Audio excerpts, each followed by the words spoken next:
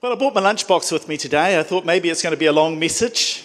Hopefully not with 7 baptisms, but I thought a little snack wouldn't go amiss. And actually my son gave this to me. This is a environmentally friendly lunch bag, so take note of that, please. And inside here we have a beautiful Granny Smith apple, fresh from one of our trees. I'll be talking a little bit about that tonight, by the way, the story of the Granny Smith apple. So come along if you'd like to hear more about that. Don't stay away if you wouldn't like to hear more about that. But we're going to be talking today, we're going to start off a new series about the fruit of the Spirit. And so I bought the Granny Smith just to kind of keep me on track. So the scripture we're going to be referring to is Galatians chapter 5. And verses 22 to 23. We've been having a bit of a problem with the screen, but hopefully some of it will come up for you. But the Holy Spirit produces this kind of fruit in our lives: love, joy, peace, patience, kindness, goodness, faithfulness, gentleness, and self-control. There's no law against these things. Now, if you're an orchardist, you just don't think about one Granny Smith, right? As an orchardist, I used to be an orchardist, by the way, you're interested in the harvest. And when we're talking about fruit of the Spirit, it's often we go to that place as individuals of thinking, well, this will help me to live life better. And it will. John chapter 10, verse 10. If you live with the fruit of the Spirit in your life, you'll know something of what it is to live life and life in all of its fullness. But the master gardener, God himself, is not just interested in us living a good life. The master gardener is interested in the harvest. And the big idea I want us to think about this morning is that when our lives exhibit the fruit of the Spirit, people see something of what God intends for humanity. And they see something of God's love being outworked through our lives that people might come to know Christ. I guarantee that each of the people being baptized this morning, it was because they saw something of the fruit of the Spirit in people's lives. They saw God's love being outworked through those people that drew them to a relationship with Jesus. And your life and my life is to do just that very thing. You may have heard it said that you can't, I better just read this so that I get it right. You can count the seeds in an apple, but you can't count the apples in a seed. You can count the seeds in an apple. I could get a pocket knife or crunch into this apple. I won't do that because that would be incredibly rude not to have enough to share with all of you this morning. And you could count the seeds, right? I don't know how many seeds would be in this apple. Let's say there are 50. But you can't count the number of apples in a seed. One seed could produce hundreds, thousands of apples. I tell you about Mrs. Smith tonight, who discovered the Granny Smith. And who would have known that from that one seed there would come millions of apples that reached the nations of the world. What an inspiring story of the Granny Smith apple. And your life and my life is to be like that. We're not just to consume, what God is doing in our lives for ourselves, even though it does help us to live life and life in all of its fullness. But our life is to be seeds that represent God's kingdom, God's love, that draw others into a saving relationship with Jesus. There's a scripture in Luke chapter 4. This is when Jesus opened the scroll from Isaiah and he read these words.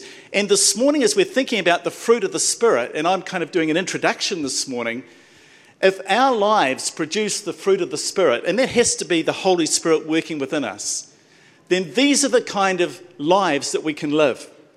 Jesus opened up that scroll, Isaiah chapter 61 and Luke chapter 4, verses 18 to 19, and he said, "The Spirit of the Lord is upon me, for he has anointed me to preach good news to the poor.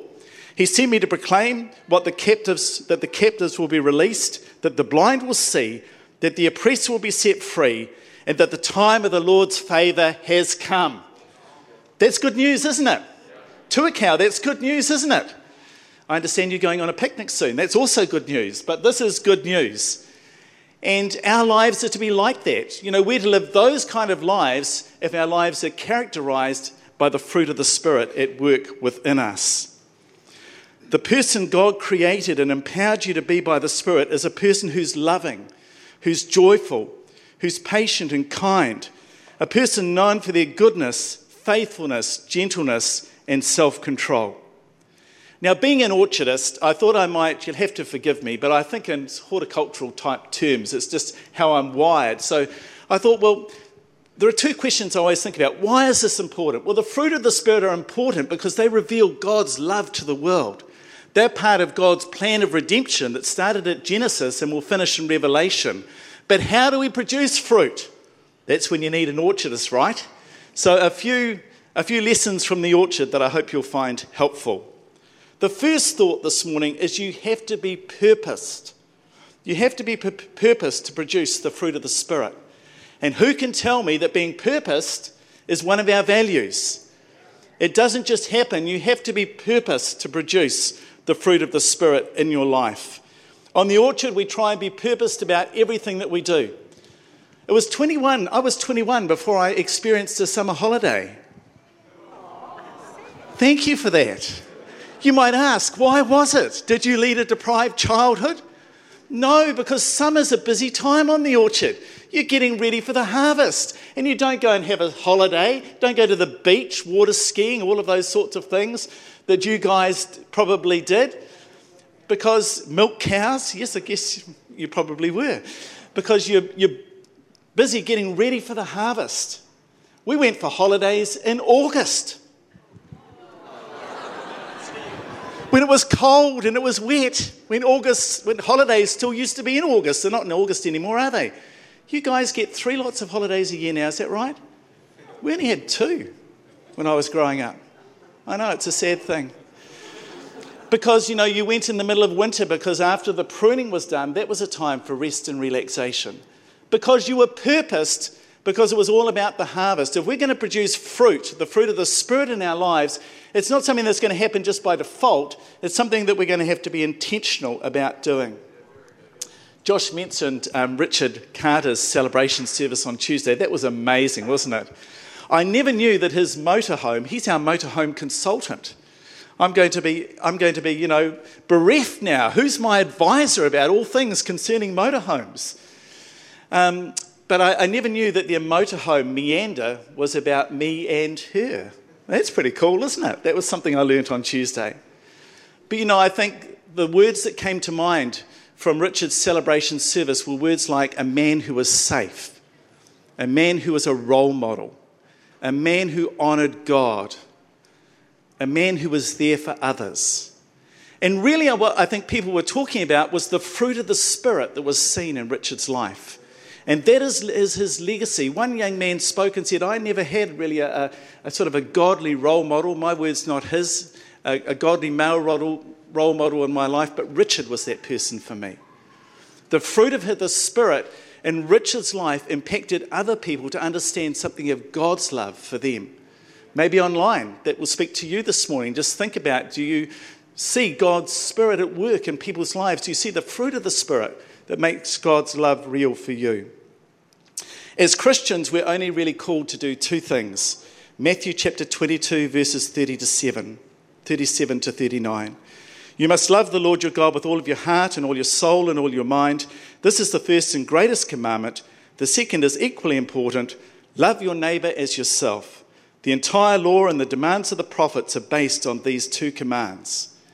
Love God and love others. Christianity isn't complicated. We make it complicated. It's simple. Does that mean it's hard to do? Does that mean it's easy to do? Absolutely not. But it is profoundly simple. We're to love God and to love others. And as people see the fruit of the Spirit in my life and your life, they see something of God's love for them. We need to be purposed and understand that. The fruit of the Spirit is the ongoing evidence in our lives that we must be purposed. And Paul talks in Galatians, before Galatians 5, he talks about the spirit that's waging between good and evil, between the flesh and the Spirit. And we have to intentionally decide to do those things, to live according to the Spirit, so that that fruit might be seen in our lives. And I'm going to talk a little bit about that further on. You don't have to be perfect, but you do have to be purposed. Did you hear that? You don't have to be perfect. I'm not perfect. Just ask my wife Gillian. She'll shatter any illusions for you very quickly. But you do have to be purposed. The second thing I want to talk about from the orchard this morning is we're thinking about this Granny Smith, and what a lovely specimen she is too. or he is for that matter. Isn't perfect, by the way. Look, a little blemish on the bottom, but a wonderful apple nevertheless. I'll enjoy having that later on. Fruit trees will produce fruit according to their kind. Imagine if I planted a Granny Smith apple and went out and harvested it, and it was something else, some sort of insipid yellow-looking thing that was soft and full of codling moth. I'd be disappointed, wouldn't you, if you'd been planted that Granny Smith and you'd nurtured it and tended it and waiting for that day of harvest, and then you picked something that was different. And so we need to understand that fruit trees produce after their kind. Friends, you and I produce after our kind. We're created in God's image, and so we're to produce after that. There's a passage of scripture in Genesis I'm going to read to you, Genesis 1, 26 to 28. It's called the creation mandate, simply meaning what is it that we were created for? Then God said, let us make human beings in our image to be like us, and they will reign over the fish in the sea and the birds of the air, the livestock, all the wild animals on the earth, and the small animals that scurry along the ground. God created human beings in his own image. In the image of God, he created them. Male and female, he created them. Then God blessed them and said, be fruitful and multiply. Fill the earth and govern it. Reign over the fish of the sea, the birds of the sky, and the animals that scurry along the ground. When God created Adam and Eve in the Garden of Eden before the fall, they would have perfectly lived out the fruit of the Spirit. And that is what God intends for humanity. Jesus came and lived amongst us. We talk about Jesus being born as a human being, took on human flesh, and he lived out perfectly what it is to be human. You and I often live a subhuman level when we don't live according to the fruit of the Spirit, when I'm not loving, when there isn't goodness in my life, when I'm not patient, when I'm not kind, when I'm not self-controlled. I live at a lesser level than what God intended human beings to live at. I'm going to talk tonight about the story of that guy who's been on the news, and he's a disabled man who's blind, and just the way in which New Zealanders gathered around to rally to his need. Now, when you see people doing things like that, you get a glimpse of what God intended humanity to be like. And that's how you and I are to live. We're to live in that kind of way. We're to produce fruit after what we're created to be. We're to live life empowered by the Spirit, which produces the fruit of the Spirit. So don't settle for life that is inferior to what God intended. I just felt prophetically that God's saying to us this morning, taste and see that the Lord is good. And I felt it was like a statement, Michael, when people come in contact with me, can they taste and see that God is good by my interactions with people? You know, when you have interactions with people, when you're at school on Monday, or when you're at work, or wherever you are, whatever you're doing, when you're at the gym, wherever it might be, do people taste and see the goodness of God in your life and my life? If we're exhibiting the fruit of the Spirit, they'll see something of God's love through us. So the second thought this morning is that fruit trees produce according to their kind. We're created in God's image. We're created to have this fruit abundantly in our lives that people might see God's love for them. You see, the Father's concerned not just about one apple, he's concerned about the harvest. And we have to live our lives intentionally in a way that brings in the harvest. The third thought from the orchard this morning is, how do we ensure that trees remain fruitful? And I've got 4 thoughts that I want to leave you with this morning about how to maintain our fruitfulness. The first is, what is unseen is as important as what is seen. You know, when you look at a tree and you see the canopy of a tree, you forget that on average, as much as you see above the surface is underneath the ground. And friends, the health of the roots of the tree are just as important as the canopy of the tree above the ground. Not too dissimilar from humans. You know, I only see you, today or during the week. I only see what's above the ground. But what's going on in our lives beneath the ground is incredibly important. We need to ensure the parts of the tree remain healthy. And one of the things that will affect a fruit tree is this unexpected trauma. You know, it's getting really dry in the Waikato, isn't it, Nigel? You know, we need more rain in the Waikato right now. And even though this beautiful autumn weather, those sorts of things can stress a tree. There are things in your life that can stress you, unexpected trauma, unexpected circumstances. Going to talk later on. I really felt God speaking this morning about forgiveness, unresolved issues in our lives. Those are things that are happening beneath the surface, but they're going to affect our productivity. So how is it that we're allowing Holy Spirit to deal with those things? How are you processing unexpected trauma in your life? We need to have regular nutrition. On the orchard, it's much better to be trickling something into the tree on an ongoing basis rather than a flood one week and nothing the next week. So how are we continuing to feed ourselves on a regular basis? I often say to people it would be better to read a verse of the Bible and think about it than a chapter of the Bible and not think about it. So how are we doing that? How am I doing that in my life and your life? Where are the places that are rocky for you right now? Make sure that you have boundaries in your life so that people don't pollute your life with lack of self-control or lack of gentleness, lack of faithfulness, people who display little kindness and patience, people who don't have peace and love and joy. Watch out for those influences. And so we need to watch out for what's unseen. We need to prevent biennial bearing. That sounds a very technical term. And fruit trees, mandarins are the worst. There's not much you can do about them, but you can do something about most other sorts of fruit trees. They have a really heavy crop one year and nothing the next. Who's got a fruit tree and it carries a big crop one year and little the next?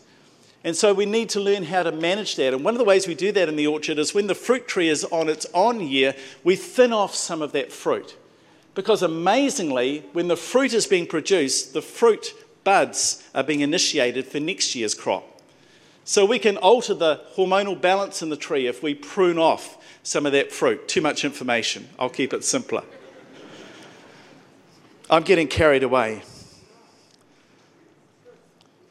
What does it mean for us to thin out some of the things in our lives? I really believe that, there's enough time to do what God's called us to do in the season of life we're in. But what is God calling you to do in the season of life that you're in? Allow the Holy Spirit to give you some wisdom and revelation about that. I think we've been told a lie in the church, and not just the church, but in the Western world, about balance. Balance is not actually a Christian worldview. It's more of an Eastern mysticism worldview. You must live the perfectly balanced life. Christian worldview talks about seasons. Know what season you're in. Some seasons are incredibly busy, and that's okay. It's a busy season. What's not okay is that every season is a busy season. So for me to miss out on summer holidays for the sake of the harvest, that's okay. Because I'll be trout fishing in August and it'll be a beautiful thing when I'm having to wipe the frost off the boat and thaw out my line in the water because it's frosted up through the eyelets. What does that look like for you? Don't forget about spending time with God, prayer, reflection, celebration like we are today. Don't forget about sleep and nutritious food and exercise, life-giving relationships, work and study, serving and generosity. Work out what's the most productive time of your day and what is it you need to do in the most productive time of your day. Like assignments should be done in the most productive time of the day, right? Rather than the least productive. Lots of people are not looking at least bit convinced by that last statement. What does it look like for us to live a sustained life? Thirdly, pruning will sustain fruitfulness. The scripture in John chapter 15, verses 1 to 4. Jesus said, I am the true grapevine and my Father is the gardener. He cuts off every branch of mine that doesn't produce fruit, and he prunes the branches that do produce fruit so that they will be even more fruitful. I have already been pruned and purified by the message I have given you. Remain in me and I will remain in you. A branch cannot produce fruit if it is severed from the vine, and you cannot be fruitful unless you remain in me. What is it that God's wanting to prune in our lives in this season? Maybe there's some diseased wood that God's wanting to prune. Are you happy with the size and the shape of who you are? Each tree has a size and shape. What's the size and shape that God wants you to be? What does that look like for you? Allow God to prune you so that you might become more fruitful. Are you nursing old hurts? Are you finding it hard to allow God to remove them? Can you trust God, the master gardener? God loves you so much that he doesn't want to leave you as he found you. Can we trust God with the pruning? Pruning is incredibly painful sometimes, but I love that illustration Pastor Steve gave about where grace and faithfulness collide, that something miraculous can happen. As you have faith for what God is pruning in your life, God's grace is there, and something miraculous can happen in the midst of that. And the whole reason for pruning is that you might be even more fruitful, that God's kingdom might be extended to a greater dimension. And my last point this morning about being fruitful is disease and pest control. You know, the best thing you can do on the orchard for disease and pest control is to grow a healthy tree.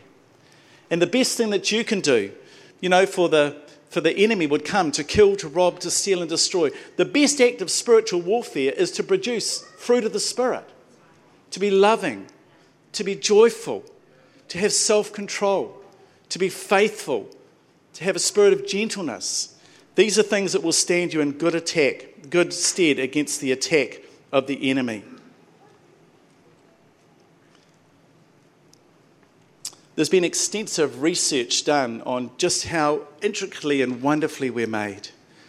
And you know, there probably isn't a time when you would pray for an hour every day, but there should seldom be a day when an hour goes by when you don't pray. How do you do that? How do you make sure that health is maintained in your life? Reading the Bible, prayer, reflection, having people who can speak into your life, being accountable. These are all things that will keep you healthy. Prophetically, I feel God saying today that God is speaking to people about keeping your lives healthy mentally, emotionally, physically, and spiritually. And as I bring this to a close, I believe Holy Spirit will speak to you about one of those areas, and maybe just one thing that you could do mentally, emotionally, physically, spiritually, that would enable you to be more fruitful with the fruit of the Spirit in the season that you're in. The big idea today is that the fruit of the Spirit is not just about life and life in all of its fullness for us. It's not just about consuming this apple, but this apple, the seeds in this apple can touch a nation, nations of the world. How can your life and my life, as we exhibit the fruit of the Spirit, touch neighbours, family, friends, this nation, other nations? How can they see God's love revealed through your life and my life, that they might come to know faith in Christ?